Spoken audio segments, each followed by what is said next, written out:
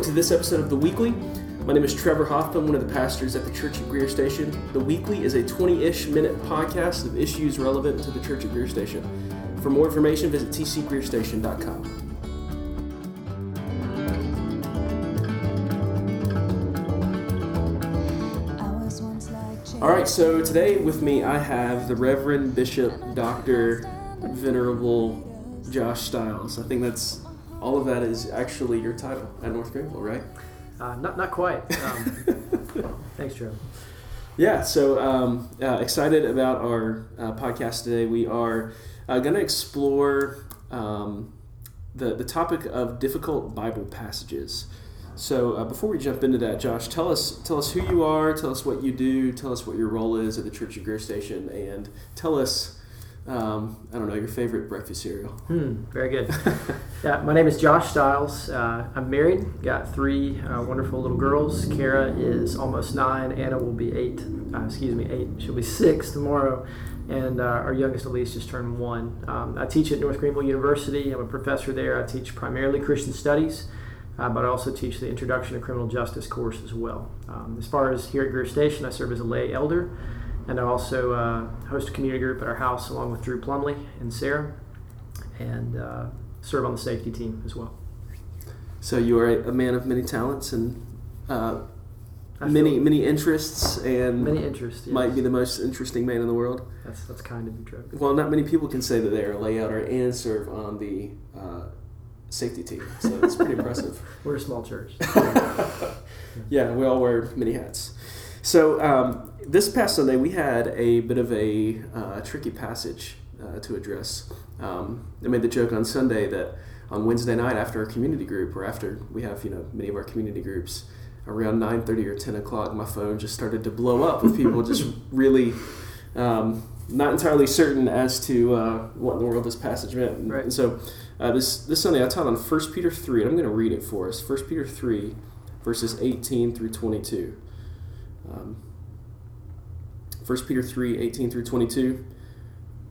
Peter says, "For Christ also suffered once for sins, the righteous for the unrighteous, that he might bring us to God, being put to death in the flesh, but made alive in the Spirit, in which he went and proclaimed to the spirits in prison, because they formerly did not obey when God's patience waited in the days of Noah, while the ark was being prepared, in which a few, that is, 8 persons, were brought safely through water. Baptism, which corresponds to this, now saves you, not as a removal of dirt from the body, but as an appeal to God for a good conscience, through the resurrection of Jesus Christ, who was gone into heaven and is at the right hand of God, with angels, authorities, and powers having been subjected to him." Now, that's a bit of a tricky passage. Yep. A couple of sort of confusing statements, several issues kind of wrapped up in that. And we're not going to spend any time unpacking that today in our time. I'll refer you back to the sermon. We'll have that up on our website. But Josh, let's say that I am engaged in my usual routine, studying the scriptures. I am plowing along in, say, 1 Corinthians 15, and I get to some passage that just totally seems to make no sense, just totally confounds me. Something like when Paul says that we baptize for the dead, and I'm just kind of left with the question, what in the world do I do with this scripture? Yep. What would be some helpful tools or some good Bible reading principles that can inform how we approach difficult passages? Sure, yeah. Like that? Yeah, I think the single most important principle that we can remember when it comes to reading our Bibles, whether it's interpreting easy passages or what we would think would be relatively easy passages compared to the ones you mentioned, is that Scripture interprets Scripture. And what we mean by the statement, Scripture interprets Scripture, is that we look at each verse of the Bible, each passage of the Bible, each chapter within its own context. And so, for example, it would not be right for us to take one verse out of the Bible, claim maybe as a verse over our lives, while ignoring the surrounding passage, because when the authors of the Scriptures wrote down the words of Scriptures, whether it's Paul writing one of his letters or Peter writing one of his, they're writing to an audience at a particular point in time, and they're also writing a letter, for example. Just the same way if I were to write a letter today to my wife, let's say it's 5 pages long, it would not be right of me to just, or for one person to go just to page 3 of the letter, kind of stick a finger down in one line and say, well, I think this means this, while ignoring the other pages. I think that's exceedingly important when it comes to difficult passages in particular, because sometimes if we look just even in the surrounding verses, things will become a little bit clearer. Sometimes, however, that's not necessarily going to be the case. And in those cases, what we also need to remember is that all of Scripture is God's Word. All of Scripture is inspired. And so if one passage of Scripture, one chapter of Scripture is unclear, then the best thing that we can do is go to other passages of Scripture that would help inform us on that particular topic or that particular issue. And then if those other passages are clearer, then we use those passages as sort of a lens through which we could interpret the unclear passages, knowing that all of Scripture is God's inspired word. That's really good. Let me ask you a quick clarifying question. Sure. Just to like acknowledge the tension between, like it would be right for us to say that all Scripture has been written in some sense for us. Absolutely. Right. Like that. Absolutely. 2 Timothy 3:16. Like all Scripture's God breathed. Correct. It's profitable for instruction, correction, and teaching. But it would also equally be true to say that not all Scripture is written to us. That's that exactly right. There's particular agendas that the author has for that particular audience. But how do we navigate that tension? Yeah, that's a great question. One of the things I've heard Matt Rogers over at the Church at Cherrydale say before is that a text cannot mean what it never meant. And what we mean by that is that if I'm interpreting a passage of the Bible, and there's no possible way that the original audience could have interpreted it in that way, then my interpretation is going to be out of bounds there. And the reason for that is because, yes, while all of Scripture is for us today and is applicable to us today, it's applicable to us in the way that God intends for it to be communicated. And before any text of Scripture is communicated to us and that we can apply it to our own lives, it was first communicated to an original audience back when the Scriptures were written. So in a sense, really, the original audience sort of serves as sort of a check and balance, or kind of narrows the parameters of what any given text can mean, if that makes sense. Yeah, that's great. That's really helpful. Any other additional tools that you would say would be helpful, taking clear passages and allowing the clear to interpret the unclear? Any making sure that we are identifying what's going on in the context and kind of letting that drive our reading. Anything else? Correct. I think one other thing that I would just as more of a general principle of Bible reading is I would say just try not to get too caught up on the details. And I'm not saying the details are important, but maybe a statement more like, don't miss the forest for the trees. And here's what I mean by that. In Revelation chapters 4 and 5, and I can read just maybe an excerpt or two, but in Revelation chapters 4 and 5, you've got lots of different images, lots of different figures, lots of different things that we may not know exactly what these things represent. For example, in Revelation chapter 4, verse 6, John writes, he says, "And around the throne, on each side of the throne, are 4 living creatures, full of eyes in front and behind. The first living creature like a lion, the second living creature like an ox, the third living creature with the face of a man, and the fourth living creature like an eagle in flight. And the 4 living creatures, each of them with 6 wings, are full of eyes all around and within, and day and night they never cease to say, 'Holy, holy, holy is the Lord God Almighty, who was and is to come.' And whenever the living creatures give glory and honor and thanks to him who is seated on the throne, who lives forever and ever, the 24 elders fall down." And so if we continue on, we see these different images, we see the creatures, we see these figures called the 24 elders. But the one reason I want to go to that passage is just to remind us that it does not matter as far as interpreting that passage exactly, if we understand exactly what those creatures look like, or exactly even what those creatures are. What matters most is what the creatures are doing, the same thing as what the elders are doing. They are praising God, they're worshiping God. Verse 8, "Holy, holy, holy is the Lord God Almighty." Later down in the passage, what they're saying is they're casting their crowns before the throne. They're saying, "Worthy are you, our Lord and God, to receive glory and honor and power." So I guess just as another general principle, what I would say is if some of the details of a passage just seem like we really can't figure it out, don't be discouraged about that. Make sure that we're understanding the overall meaning of the passage, and then, God willing, we can fill in the details later if that's possible to do that. Yeah, that's fantastic. I think that's one of the things that I tried to get at in teaching that 1 Peter 3 passage today. The overall point Peter seems to be making is about the ultimate vindication of God's people, particularly the righteous minority who are suffering opposition. Correct. And even though those particular details of the text might be kind of perplexing, we're not entirely sure what Peter's emphasizing there, it seems like we can still land on the same big idea that God's people are going to be vindicated as Noah was, and Correct. of course as Jesus was. So I think that's really helpful, recognizing that not to lose the forest for the trees. Sure. I mean, that's not an excuse to be lazy, Bible Absolutely readers, not. and not an excuse to not want to think well and spend some serious time really considering what the scriptures are saying. But I think that is encouraging to help us recognize that that God is a speaking God, and that the scriptures are something that are deep and complex enough for an elephant to swim in and shallow enough for a child to wade in. Amen.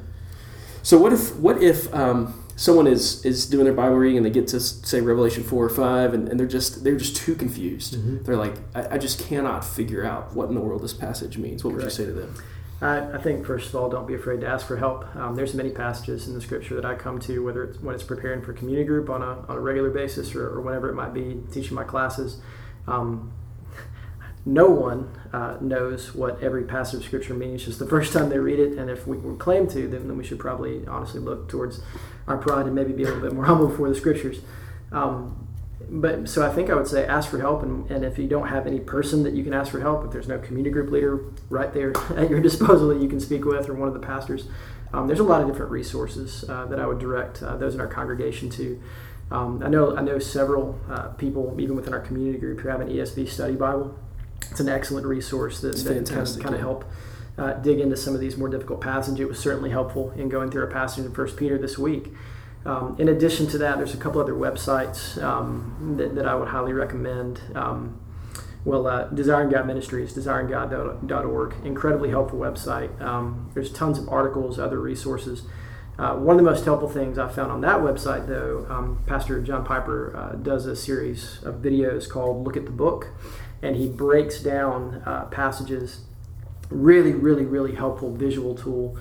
There's some other articles and websites that I'd be happy to direct our listeners to as well, and maybe we can throw that up on the blog or somehow as well. Yeah, we'll get it up. We will make available any of the different resources that we make mention of. We'll make available in the show notes on our website. Absolutely. We'll do something. We'll figure that out.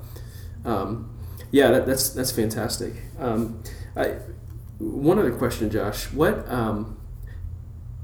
should we be afraid of unclear passages? I'm probably not alone in kind of feeling intimidated by some of these difficult passages.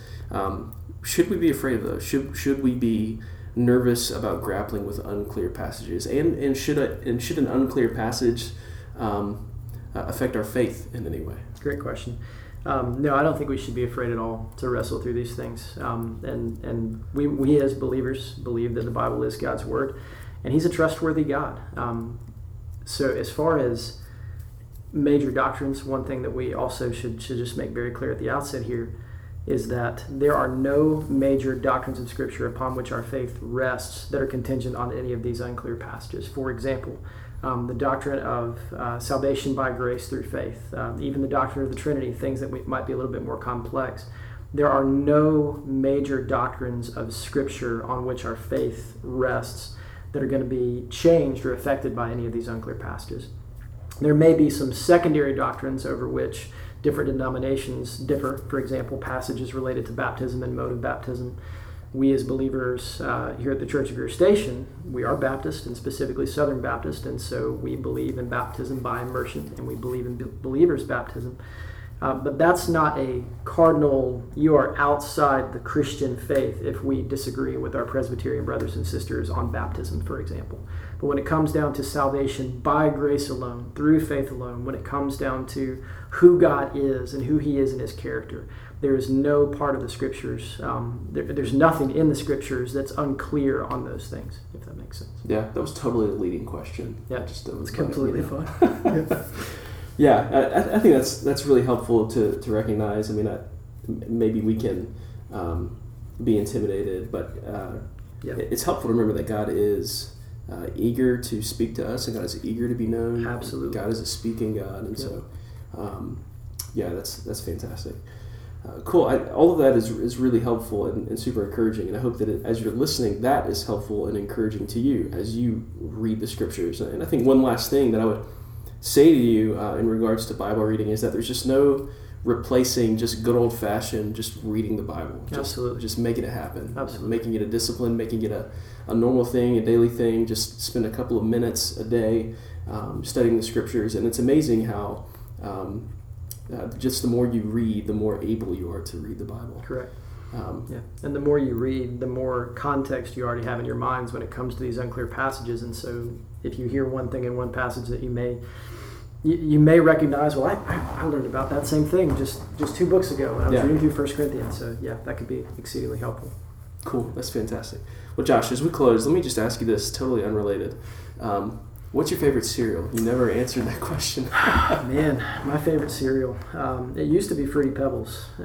So way back when I was in college, I'd say now my favorite cereal is a French Vanilla K's Naturals protein cereal, and that sounds about as bland as, I guess, granola does. K's French Vanilla. K's French Vanilla cereal with raspberries and blackberries. And some blueberries tossed. Are there cartoon characters in the box? There are no cartoon characters on the box. What are you even doing? It's as bland in a box as you can imagine. So. Cool. Well, one last question. Is there anything right now in this season that is just bringing you joy? Yeah, man, great question. I think one of the biggest things that is bringing me joy is seeing my daughter Kara, who is 8, almost 9. She'll be 9 in September. My wife Charlotte and I are very hopeful and prayerful that God is really working in her heart. Seeing a lot of softness in her, a lot of questions that she's asking. So we're rejoicing over what seems to be God's work and just softening her heart towards Him. And we would definitely appreciate prayers that would continue and that God would work in our other daughters' hearts as well. Cool. Fantastic. Amen. Praise the Lord. Yeah. Amen. Well, thanks for your time, dude. Yeah, it's glad to be here. Thanks for having me. Awesome. So that was episode 2 of The Weekly. Be sure to subscribe on iTunes and rate us. And we look forward to talking with you again.